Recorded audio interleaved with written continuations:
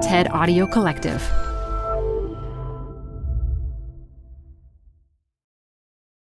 Hi, I'm Adam Grant. I think about work a lot. That's why I wanted to tell you about Canva Docs, which will help you expertly craft your work communications. They have an AI text generator built in called Magic Write, powered by OpenAI. You can generate any text you want. Job descriptions, marketing plans, sales proposals. Just start with a prompt, and you'll have a draft in seconds. Tweak your draft, and you're done. Try Canva Docs with an AI text generator built in at canva.com. Designed for work. This episode is brought to you by Progressive Insurance. Whether you love true crime or comedy, celebrity interviews or news, you call the shots on what's in your podcast queue. And guess what? Now you can call them on your auto insurance too with the Name Your Price tool from Progressive. It works just the way it sounds. You tell Progressive how much you want to pay for car insurance, and they'll show you coverage options that fit your budget. Get your quote today at Progressive.com to join the over 28 million drivers who trust Progressive. Progressive Casualty Insurance Company and Affiliates. Price and coverage match limited by state law. Got a business problem? There's a TED Talk for that. Stay updated on everything business on TED Business, a podcast hosted by Columbia Business School professor Modupe Akinola. Every week, she'll introduce you to leaders with unique insights on work, answering questions like, how do 4-day work weeks work? To will a machine ever take my job? Get some surprising answers on TED Business, wherever you listen to podcasts. Hey everyone, it's Adam Grant. Welcome back to Rethinking, my podcast on the science of what makes us tick. I'm an organizational psychologist, and I'm taking you inside the minds of fascinating people to explore new thoughts and new ways of thinking. My guest today is cognitive neuroscientist Chantel Prat. Her research has won numerous awards and has been funded by the NIH and the Navy. She specializes in making sense of how our brains differ, how we think, and how we learn languages.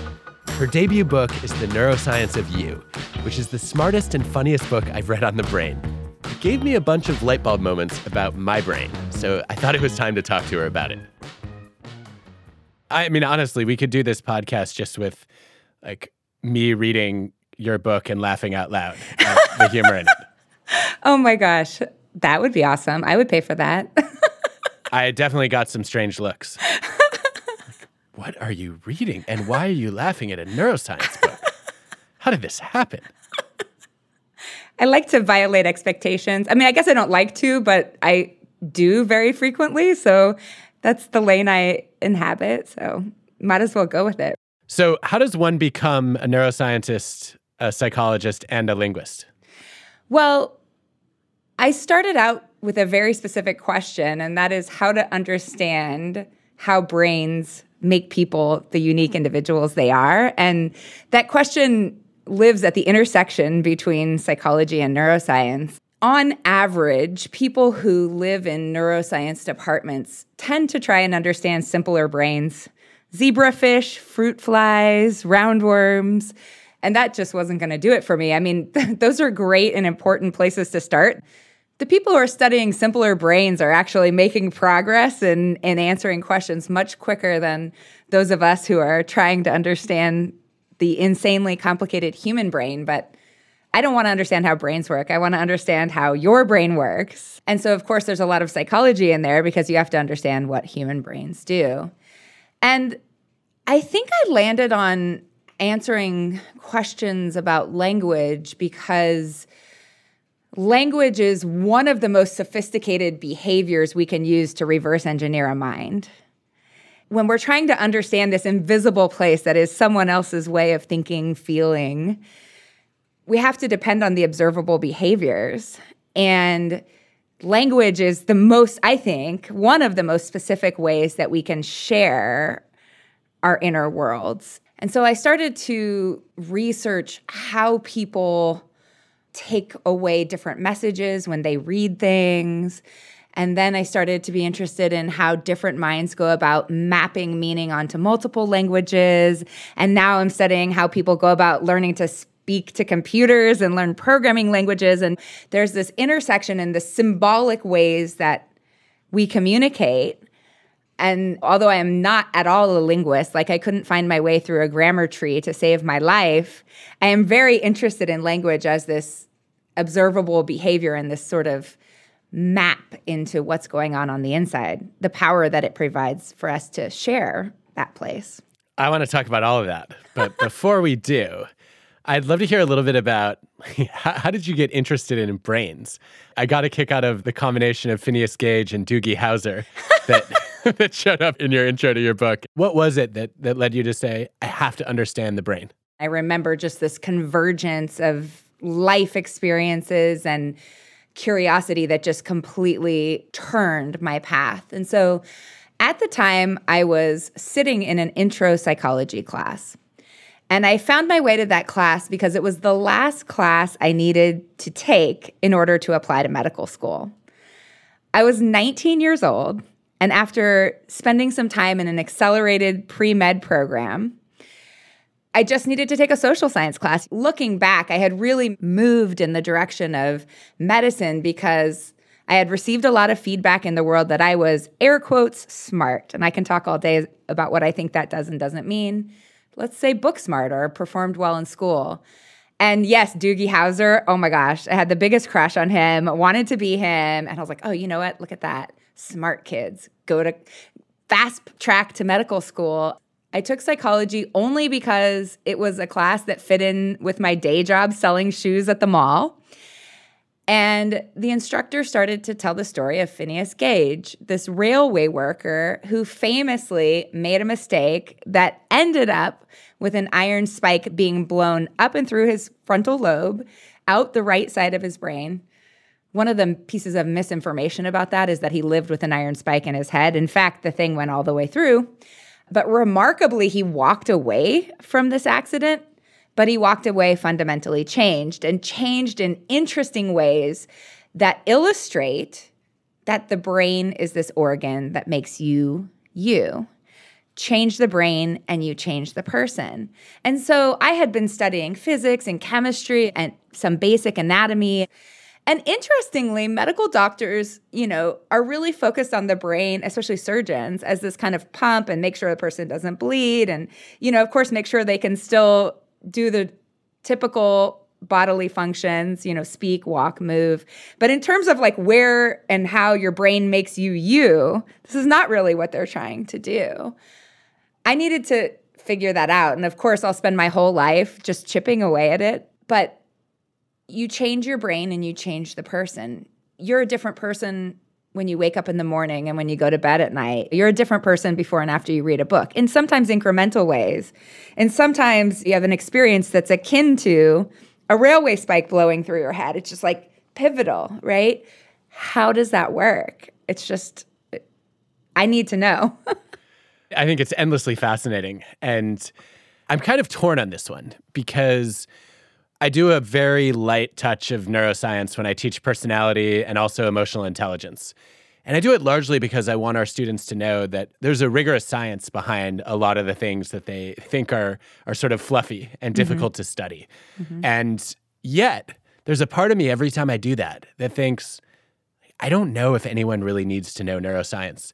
Like, I don't need to understand the brain in order to understand the mind and behavior. Mm-hmm. And so I'm going to try to layer in some of this skepticism throughout our conversation because I think part of it you share and part of it you're also going to disabuse me of.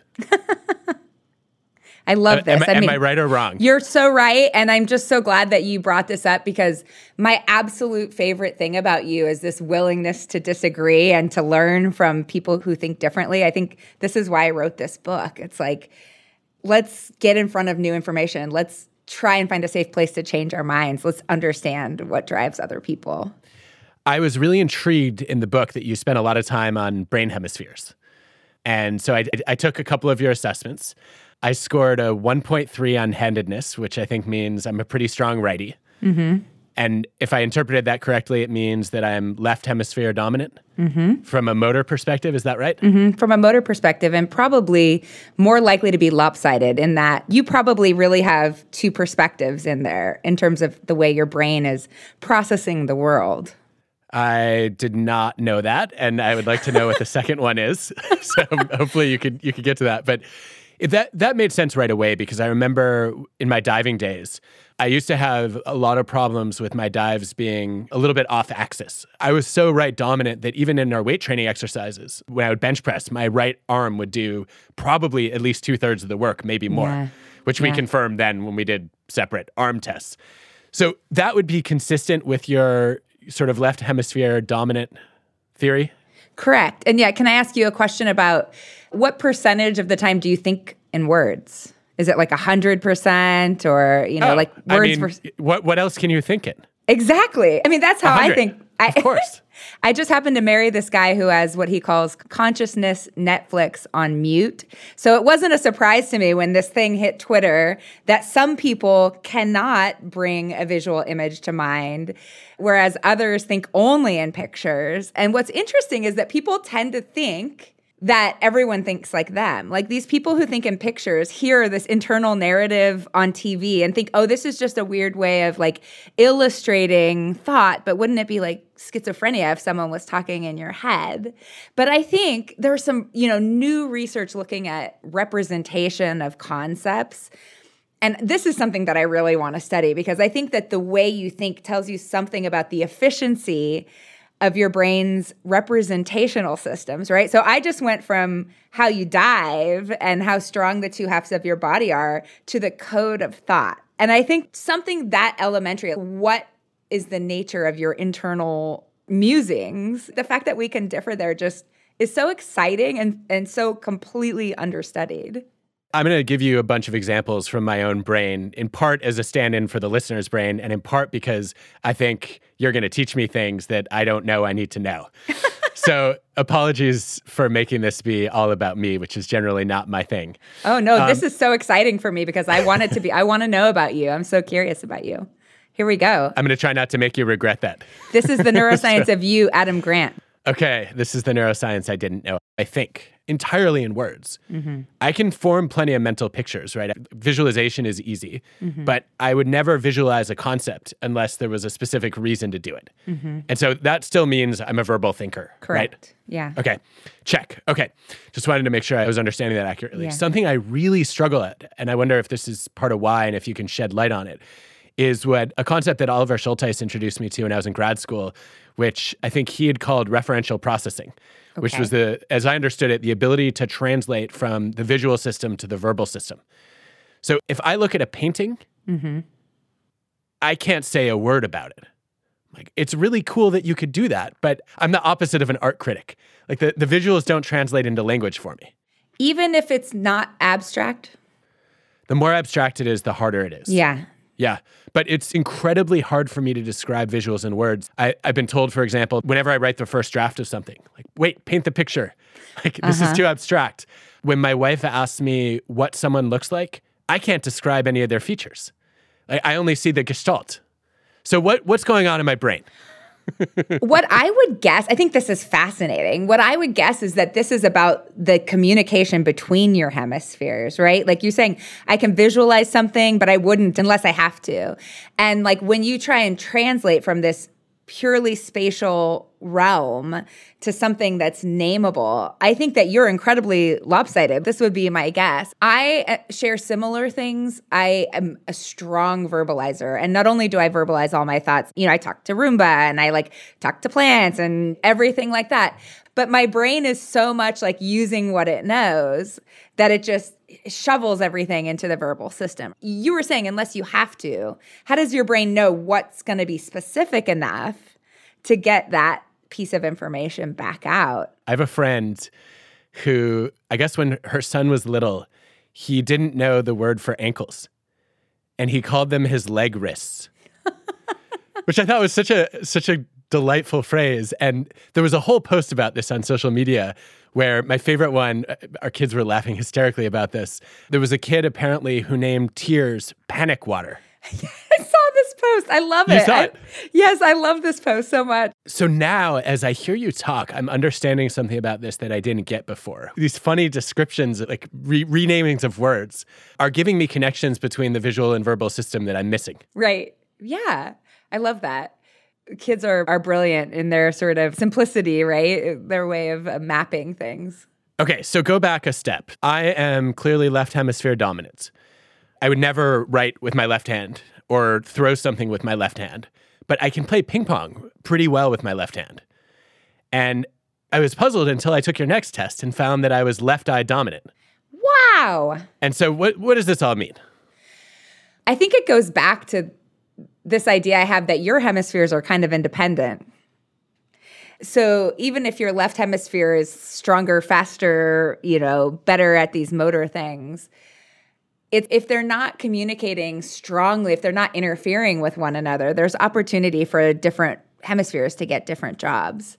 So I wonder, how do you feel like you are at naturally navigating the world? I mean, I could get lost coming back to my own house, if that's what you're asking. Yeah, I was going to say, if I were to leave you alone in a building and then say... No sense of direction whatsoever. Okay. No, in fact, if I had to give you directions to my house from somewhere I go regularly, I'm not sure I could do it. Interesting. And if you were going to do it, would you be more likely to go with kind of landmarks? Or do you think you have a representation of my house is, 42 degrees southeast from here? I don't even know what direction. I don't know whether it's north, south, east, or west. I would actually try to pull up a mental image of each street name. Landmarks. And then what direction do I turn when I see that street sign? And then I would be able to reconstruct it, maybe. Interesting. And by the way, this runs in my family. There are multiple people who can't navigate to save their lives. They just have no mental maps and also can't operate anything mechanical whatsoever, which does not extend to technology. I'm good at tech, but I can't do machines or directions. So is there anyone in your immediate family that's left-handed? Not that I know of. Yeah, I would guess that also. Every vertebrate animal has two hemispheres, and I don't think we know 100% of why. And in the human brain, I think particularly because we've focused on commonalities and ignored 10% of the population that are left-handed, people who are more variable in how jobs get distributed between the two hemispheres. Mary and Annette had this idea called the right shift theory. And her idea was that you could have a double right shift, which is what I would think you have. Two genes where the right-handed left hemisphere shift is present. But this is actually really advantageous because the more different your two hemispheres are, the more systematic job assignment is going to be. So newer functions like language get all put over in the left hemisphere, like math, computations, tend to get shuttled over to the left hemisphere where we have a different kind of wiring. And this kind of focal wiring lets us get quick processors up and running that allow us to do things like language that happen really quickly in sequence or computations. So if you have one of these genetic shifts, then you might have a more balanced brain. And then if you have none, you have a brain that's truly 50-50, then things get closer to randomly assigned, which I think is really fascinating. It is. So are you telling me I have an unbalanced brain? Yes. All evidence strongly points in this direction. Strongly points in this direction so you don't get lost. I think the hypothesis has been supported many times over. So what does this all mean?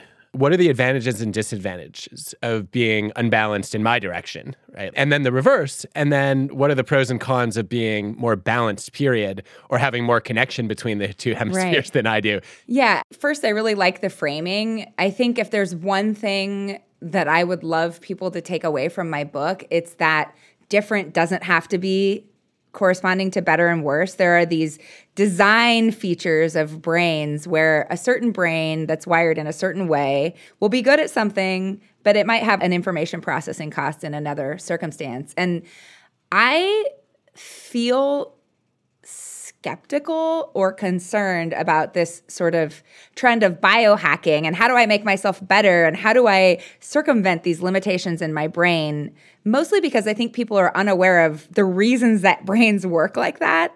If you could expand your attention and focus on 25 things at once, what would be the consequence of that? In a nutshell, what I believe is happening is that as our brains become more and more lopsided, our assignment of jobs between hemispheres becomes more different and more systematic.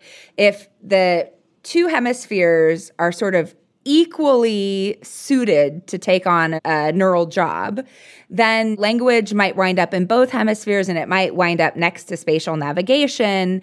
And what happens there is that if a brain area has lots of different jobs, it's not going to become narrowly tuned to any one of those particular jobs. However, having this kind of redundancy in the brain is really excellent, because if you only have one part of the brain that can do one job and that part of the brain gets overwhelmed, you don't have what I've called in my research spillover. Like in a lot of left-handed people and a lot of people with less experience reading, for instance, the right hemisphere is actively involved in language comprehension. And when things get hard, these people have a whole nother hemisphere that can take on some of the work. Whereas if you've got a very lopsided brain and your brain has really specific fine tuning to the jobs that it does, you might have damage the size of a pencil eraser that leaves you never able to speak again. So Adam, you should wear a helmet. When doing what? Everything. I mean, you are athletic, so I haven't asked about your level of clumsiness, but certainly when you're out navigating in the world. I'm really clumsy. I spill something at least once a week. Everyone sort of understands that our brains drive our peculiarities, but the only real language we have for this is saying I'm a left brain analytical thinker and a right brain creative thinker, which is not quite right. Why not? That research comes from really fascinating work on corpus callosotomy patients, which are casually known as split brain patients. They're people who have had the connections between their hemispheres severed to control intractable epilepsy. And actually, Mike Gazzaniga, my academic grandpa, he was just kind of curious and playing around with these patients and having conversations with them about the way they explain their behavior. So you were saying there are two perspectives inside of me. I want to know more about that, right? Like, thankfully, when we have this, corpus callosum, this huge bundle of fast white matter neurons connecting our two hemispheres, we perceive the world as an integrated whole. But there's a lot of independent computation going on. So in these patients that have had their corpus callosum severed, if you show something to the right visual field and it goes to the left hemisphere, most patients can talk about it because speech is driven by the left hemisphere in most people. So if you say, "What did you see?" they're going to say they saw whatever was shown on the right side of the screen. But then if you give their left hand a pencil, the left hand is the way that the right hemisphere can communicate with the world if it can't talk, and ask them to draw something, it's going to draw something different than what they said they just saw. It's going to draw whatever was presented on the left side of the screen. And from that, the idea of an interpreter was born, a left hemisphere interpreter, which has subsequently been followed up by a lot of research looking at how the left hemisphere in most people is interested in causality and sort of how one thing leads to the next. But also using this kind of computation, the left hemisphere is telling you a story about why you did the things that you did, even a little bit after you've done them. And even though in an intact brain, there's still a huge amount of what drives our behavior that we're not consciously aware of, right? Like all of our implicit biases, all of our instincts, all of our overlearned things are influencing much of our behavior. But that interpreter is telling us the same kind of, oh, you did this because this.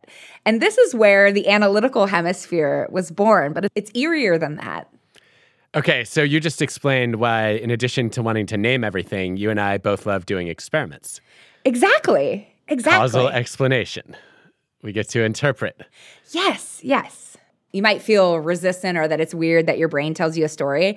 Think about a time where you just wake up in an unfamiliar location and you open your eyes and you can hear the kind of hypothesis testing going on. You can hear your brain going, that's not my house. Where am I? Oh, yeah, I'm in a hotel. I'm on the road. I'm doing this. I think it's in those sleepy moments, where your hemispheres are waking up, you can catch that kind of experimentation happening in your brain. I guess this also sheds some light on why sometimes people find it annoying that I have to analyze the lyric to every song instead of just enjoying the music. Well, I think that that's really cool because one of the things that I think makes you interesting is that you're trying to understand people all the time. Language is this powerful behavioral cue that tells you something about the mind beneath it, right? So what does it mean? Like, where did the sort of thought zeitgeist that drove this lyric, where was it? What were they trying to communicate? I think that's really cool. Well, you might be the only one from the data that I've gathered anecdotally. If it's better to understand left hemisphere dominance in terms of interpreting, what's the equivalent mistake we're making on the right side? It's not creative, but what? If we were talking about a language system in the left hemisphere, it's building sounds into words and words into utterances and utterances into songs and songs into what does Adam Grant think that this song means, right? Whereas the right hemisphere is broadly connected and taking in the whole, right? It's the music makes you feel something, the prosody makes you feel something, the words are part of that story, and this thing is an inseparable event. The whole is really greater than the sum of the parts in the right hemisphere. And so you could see how this leads to creativity or making broader connections between more distantly related concepts. So if the left hemisphere is about interpretation in part, then the right is about integration? I think that's a great analogy in that space. Yeah. And other people would say that why is this... I have to name it. I can't help it. I need a word. Well, some people sort of talk about the differences between the two hemispheres at many different levels. So one level is the computational level, right? Like, how are these things wired and what does that allow them to do with input? But some people like to talk about it in terms of functions. Like, why do we have two hemispheres that are wired differently? Because sometimes our brain needs to accomplish two jobs that would compete with one another if they were happening in an overlapping way. And so that interpretation piece, some argue, is about predicting the future. So learning causal relationships, this leads to this, helps you figure out what's going to happen next. Whereas the right hemisphere is focused on processing the here and now, and it needs to know what's happening even if you didn't expect it to happen, right? So you need all of the data, you need the whole picture to understand if there's a tiger coming at you, even if there's nothing in your previous experience to suggest that there could be a tiger. So this is, I think, another way of talking about why we have these different kinds of computations. And again, then it would be, between people, it would be to what degree are these things really happening in different hemispheres versus kind of overlapping. Excellent. That is very helpful. Thank you. Hey, Rethinking listeners, we're supported by our friends at Working Smarter, a new podcast from Dropbox exploring the exciting potential of AI in the workplace. Working Smarter talks with founders, researchers, and engineers about the things they're building and the problems they're solving with the help of the latest AI tools. Tools that can save them time, improve collaboration, and create more space for the work that matters most. On Working Smarter, hear practical discussions about what AI can do so that you can work smarter too. Listen to Working Smarter on Apple Podcasts, Spotify, or wherever you get your podcasts. Or visit workingsmarter.ai. Canva presents Unexplained Appearances. It was an ordinary workday until... that presentation appeared out of thin air. Also, it's eerily on brand. Wait, did that agenda just write itself? Words appear, making this unexplainable case... Unexplainable? It's Canva's AI tools. I can generate slides and words in seconds. Really? The real mystery is why I'm only learning this now. Canva.com, designed for work. Are you up for a lightning round on neuroscience? Yes. Okay, good. So basic ground rule is you can only pass once. Okay. And no more than a sentence on each. Gosh. To the extent that you can. Okay. Okay. What's your favorite surprising fact about the brain? My favorite surprising fact about the brain is that when you feel curious, your brain is squirting out dopamine, which helps it to rewire and learn in the face of what you experience next. Oh, this is a neuroscience explanation of the curiosity gap and how it feels like an itch to scratch. Yes. I like that I said your brain is squirting out dopamine, like your brain is an octopus or something. It's kind of gross, actually. I was under pressure. I was going to leave it alone. I'm just going to pretend. Yeah, anyway. Okay. What's the neuro myth that we most desperately need to bust? That we only use 10% of our brain and that we can do something, take a pill or, train our brain in a way that's going to make us like Lucy. I mean, doesn't everyone want to be like Scarlett Johansson? But no, we're using all of our brain all the time. You didn't even hesitate on that one. Are there other neuro myths that drive you crazy? They don't drive me crazy, but I think you definitely hear left brain, right brained a lot. And I think that these two things are collaborating much more intimately and importantly than most people think. And also, from what I learned earlier in our conversation, that really leaves out the people who are much more balanced. Correct. What's one thing we should know about the neuroscience of ADHD? Something I found really interesting in research on ADHD goes back to this laterality thing. And it turns out that some research suggests that people with ADHD are driven more by this right hemisphere that's paying attention to what's going on right now than they are by this left hemisphere that's, among other propositions, predicting the future. So if you ask someone with ADHD to bisect a line, they're on average going to show you that more noticing is driven by the right hemisphere. And oh my goodness, that was not one sentence. That's okay. That was very informative and totally interesting. How about an insight that surprised you or intrigued you about bilingual brains? Bilingual brains really drove home my idea about different not necessarily being better or worse. And there's a huge history of politics that start out with people who are hell-bent on convincing others that bilingualism is bad for you and that they lag behind monolingual peers. And this was followed by a wave of all of the ways that bilingualism is bilingualism really, really good for my brain. The very obvious advantage of being bilingual is that you can talk to twice as many people. You have a behavior that allows you to share your mind with a bigger subset of the population. Bilingual brains are experts at dealing with conflict. They have two different ways of behaving in every situation, and that conflict management in real time shapes their cognition. But they also are slightly slower at making any decision, at using any word, at naming any picture, because they have these multiple ways of behaving. So is that better? Is that worse? I mean, if I were to be able to upload another language into my brain, I would do it 100%. But really, it's just different. The bilingual brain is adapted to exist and behave in multiple environments. Oh, so interesting. We could do a whole episode just on that. Last question. What is at least one thing you think I should rethink?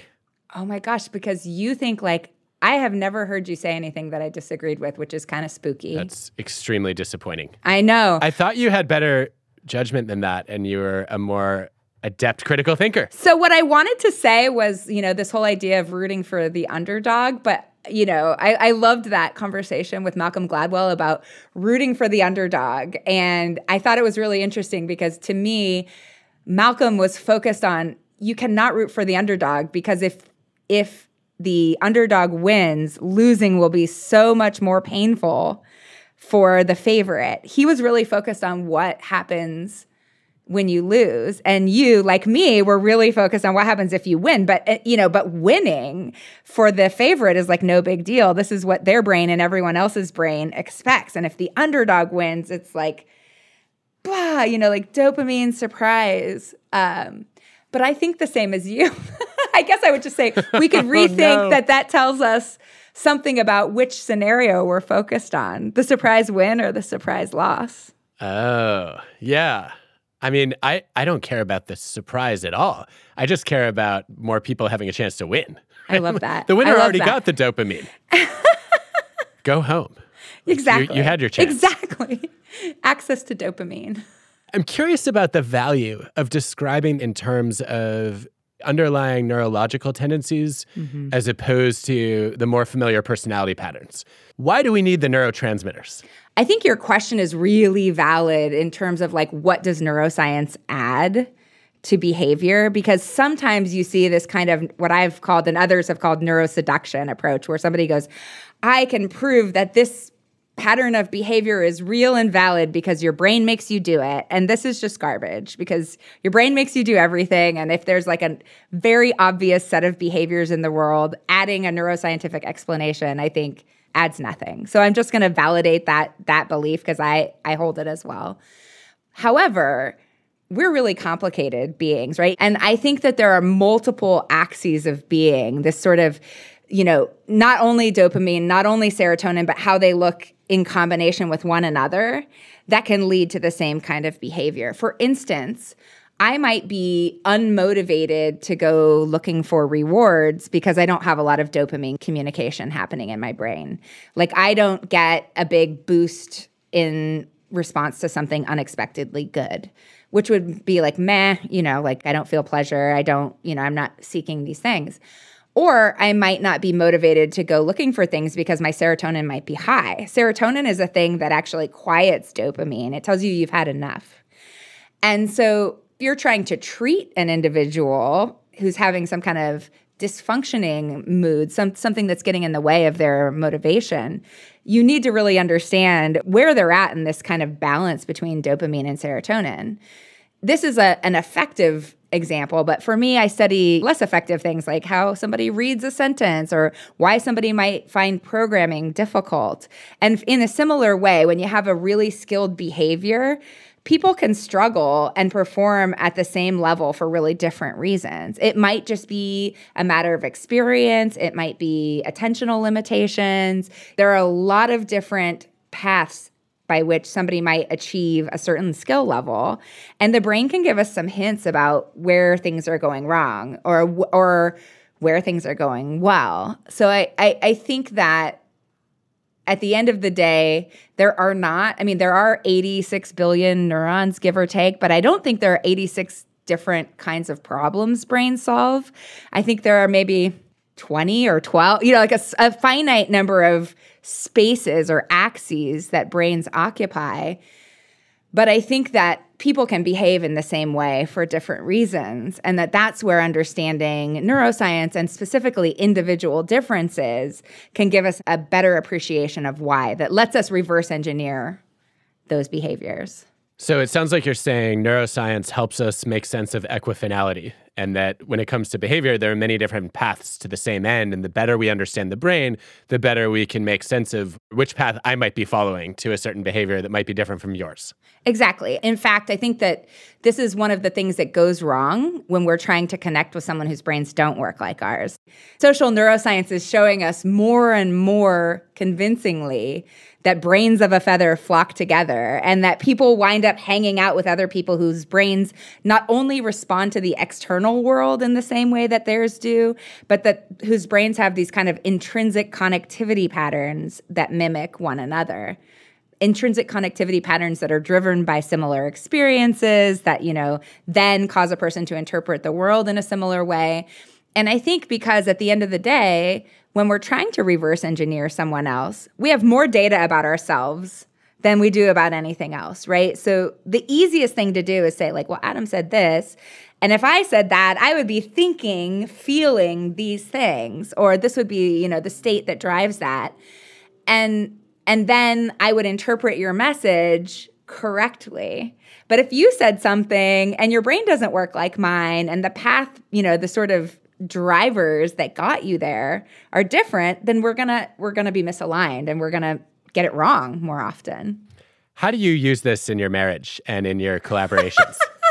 That's such a good, oh my gosh, it's such a good question, because what that question uncovers is the difference between knowing something and putting it into action and feeling. So I would say, even neuroscientists have knowing doing gaps? Oh, yes. Dope! Oh, yes. I still feel right. Don't get me wrong.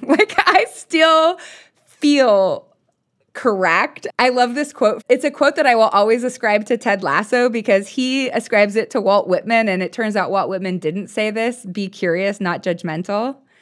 The more out of sync my husband and I are, the more I can be like, what? How do you work? That's wild and interesting. With my students, it's so clear that a one-size-fits-all approach to mentoring does not work. I tell them, I am working to earn your trust. I am going to get things wrong, and I want feedback about that, because at the end of the day, I think trust is what's really missing in these how to understand people who work differently. Like, we have to have a foundation of trust where we can make mistakes and get feedback. You know, you could think of all of your relationships as these longitudinal experiments, right? And that's a really good model of how different brains work and how to communicate through those differences. One of the things I like about teaching personality is that nobody chooses their traits, right? I didn't decide that I was going to be an introvert, right? Or that I was going to have a tendency to be highly agreeable. And I think when you bring in the neuroscience, it pushes that a step further to say, you obviously have choices about how you express your personality traits, right? I don't choose anything about my neurons. Mm-hmm. And that makes it easier to empathize, doesn't it? Yes. It raises the question, if I take my introverted brain out and act like an extrovert, am I going to have the same experience? If it walks like a duck and quacks like a duck, is it a duck? Like, no, not really, right? So I also think that finding your lane with your brain, we can absolutely grow and everything. But I hope that there's some kind of self-appreciation that comes when you say, like, oh my gosh, like my brain literally makes different decisions than this other person's brain, or my brain has a different value set, or it has different fundamental ways of communicating under stress than another brain does. And again, knowing better doesn't necessarily translate into doing better, but appreciating the sort of costs and benefits in these spaces that brains take, I think is really important. I think we're becoming increasingly aware that having different perspectives, having diverse perspectives at the decision-making table is valuable and important. But yet, we still feel more comfortable with another brain that makes the same decisions that we do. And so I like to think about, what would happen if I was in a group of 6 Chantels? At the end of the day, this is just more mouths to feed, right? It's just a bigger body, a bigger brain with more mouths to feed. But if I was in a room with 6 people whose brains work differently, the collective problem solving there is actually much more advantageous, right? We want all of these different brains in our collective problem solving space. And so the work to be done is like, how do we understand and appreciate them? We've talked a bunch about language and words and how much you and I both like them. One of my favorite studies of yours was about the predictors of how quickly people learn to code. And I was excited, maybe exhilarated, to read that in your data, it was not math skills. It wasn't cognitive ability or IQ. It was language aptitude. And we talk all the time about how coding is about mastering a language. But I think this message has been completely missed when computer science is labeled as a STEM topic. And people who aren't good at math or don't like numbers think this isn't for me. And I think what your data suggests, at least, is this is literally a language that learning to code, at least in some coding languages, right, is much more similar to foreign language skills and being able to pick up Mandarin or Italian easily than it is being a quant jock. I'd love to hear your reactions to that, and I think you might have some new data too. I do.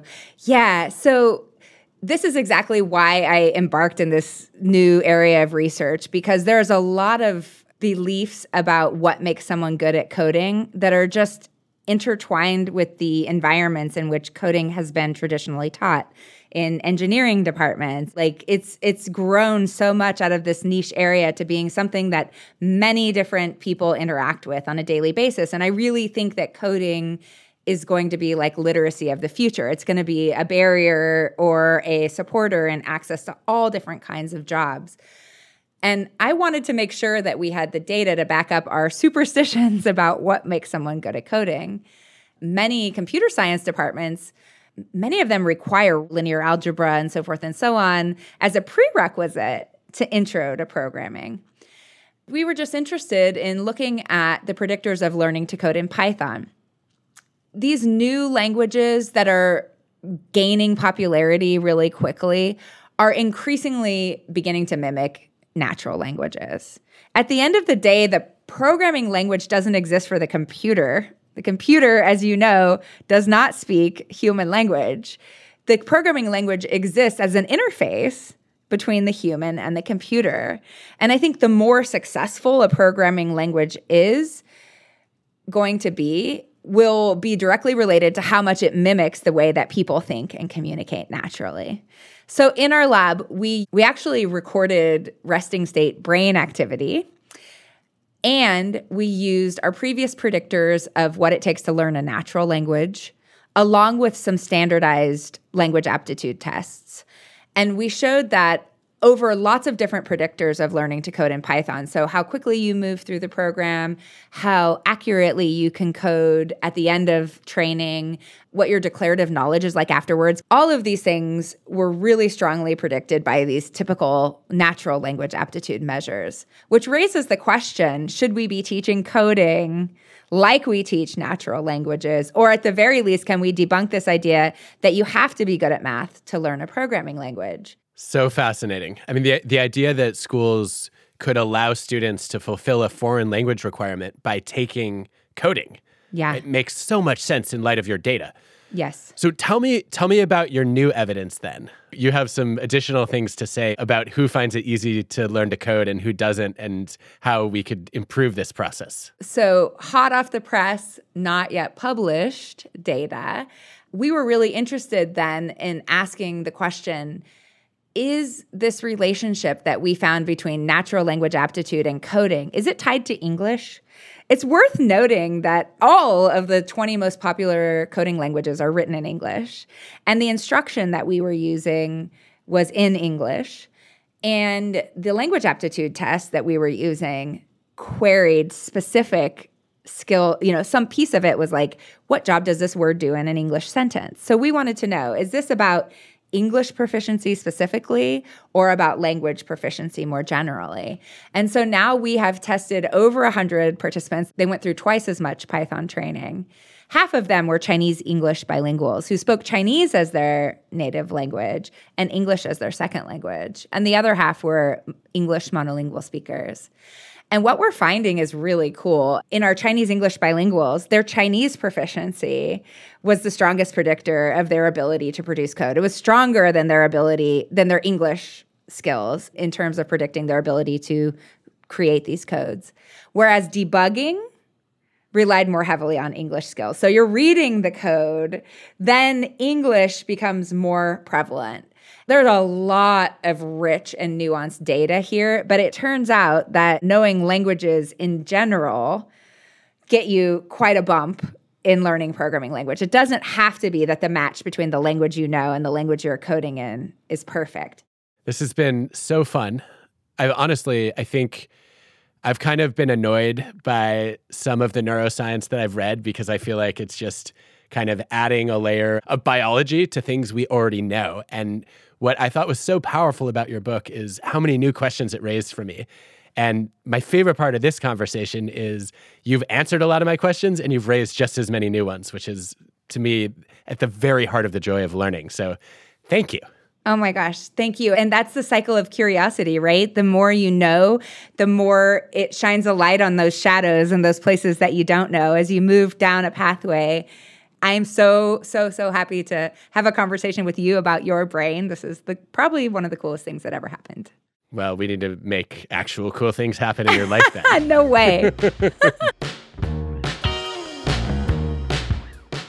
We often talk about the value of being well-rounded, but Chantel's work reminds us that there's also value in being well-lopsided. Being balanced mitigates against weaknesses, but the places where you're unbalanced are often where your greatest strengths lie.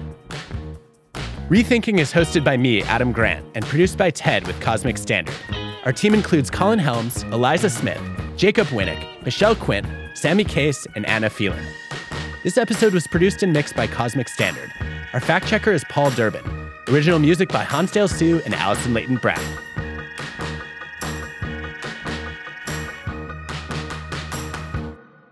What this means is that if you and I walk out the door, let's say for the sake of argument that you and I love Jason Momoa exactly the same. I mean, this is a hypothetical, but unlikely, given how much you profess to love him in your book. PRX.